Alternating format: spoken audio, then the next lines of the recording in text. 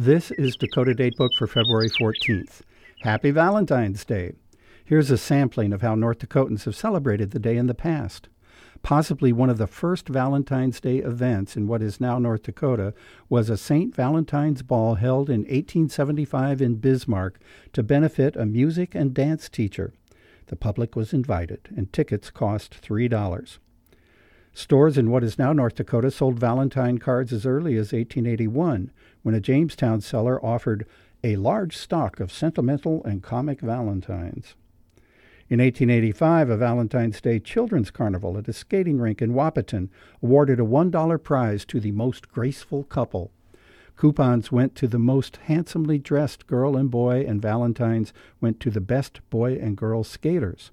Another boy won 50 cents for Best Dressed Soldier.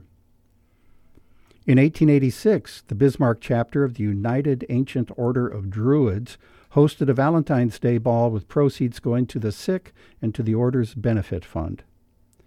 In 1892, a Minto woman received 58 comic valentines by mail. The postmaster provided her with a special sack for the haul.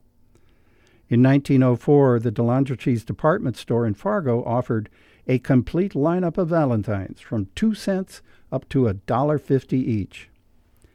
In 1918, 6 students of Bismarck High School's domestic science department gave a dinner party with their mothers and friends as guests.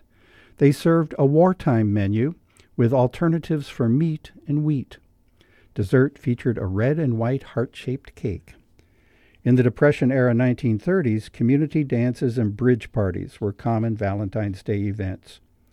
In 1945, North Dakota's First Lady hosted a tea in honor of state lawmakers' wives at the governor's mansion. Among the 100 guests were the wives of 4 previous governors. Today's Dakota Datebook was written by Jack Dura. I'm Bill Thomas.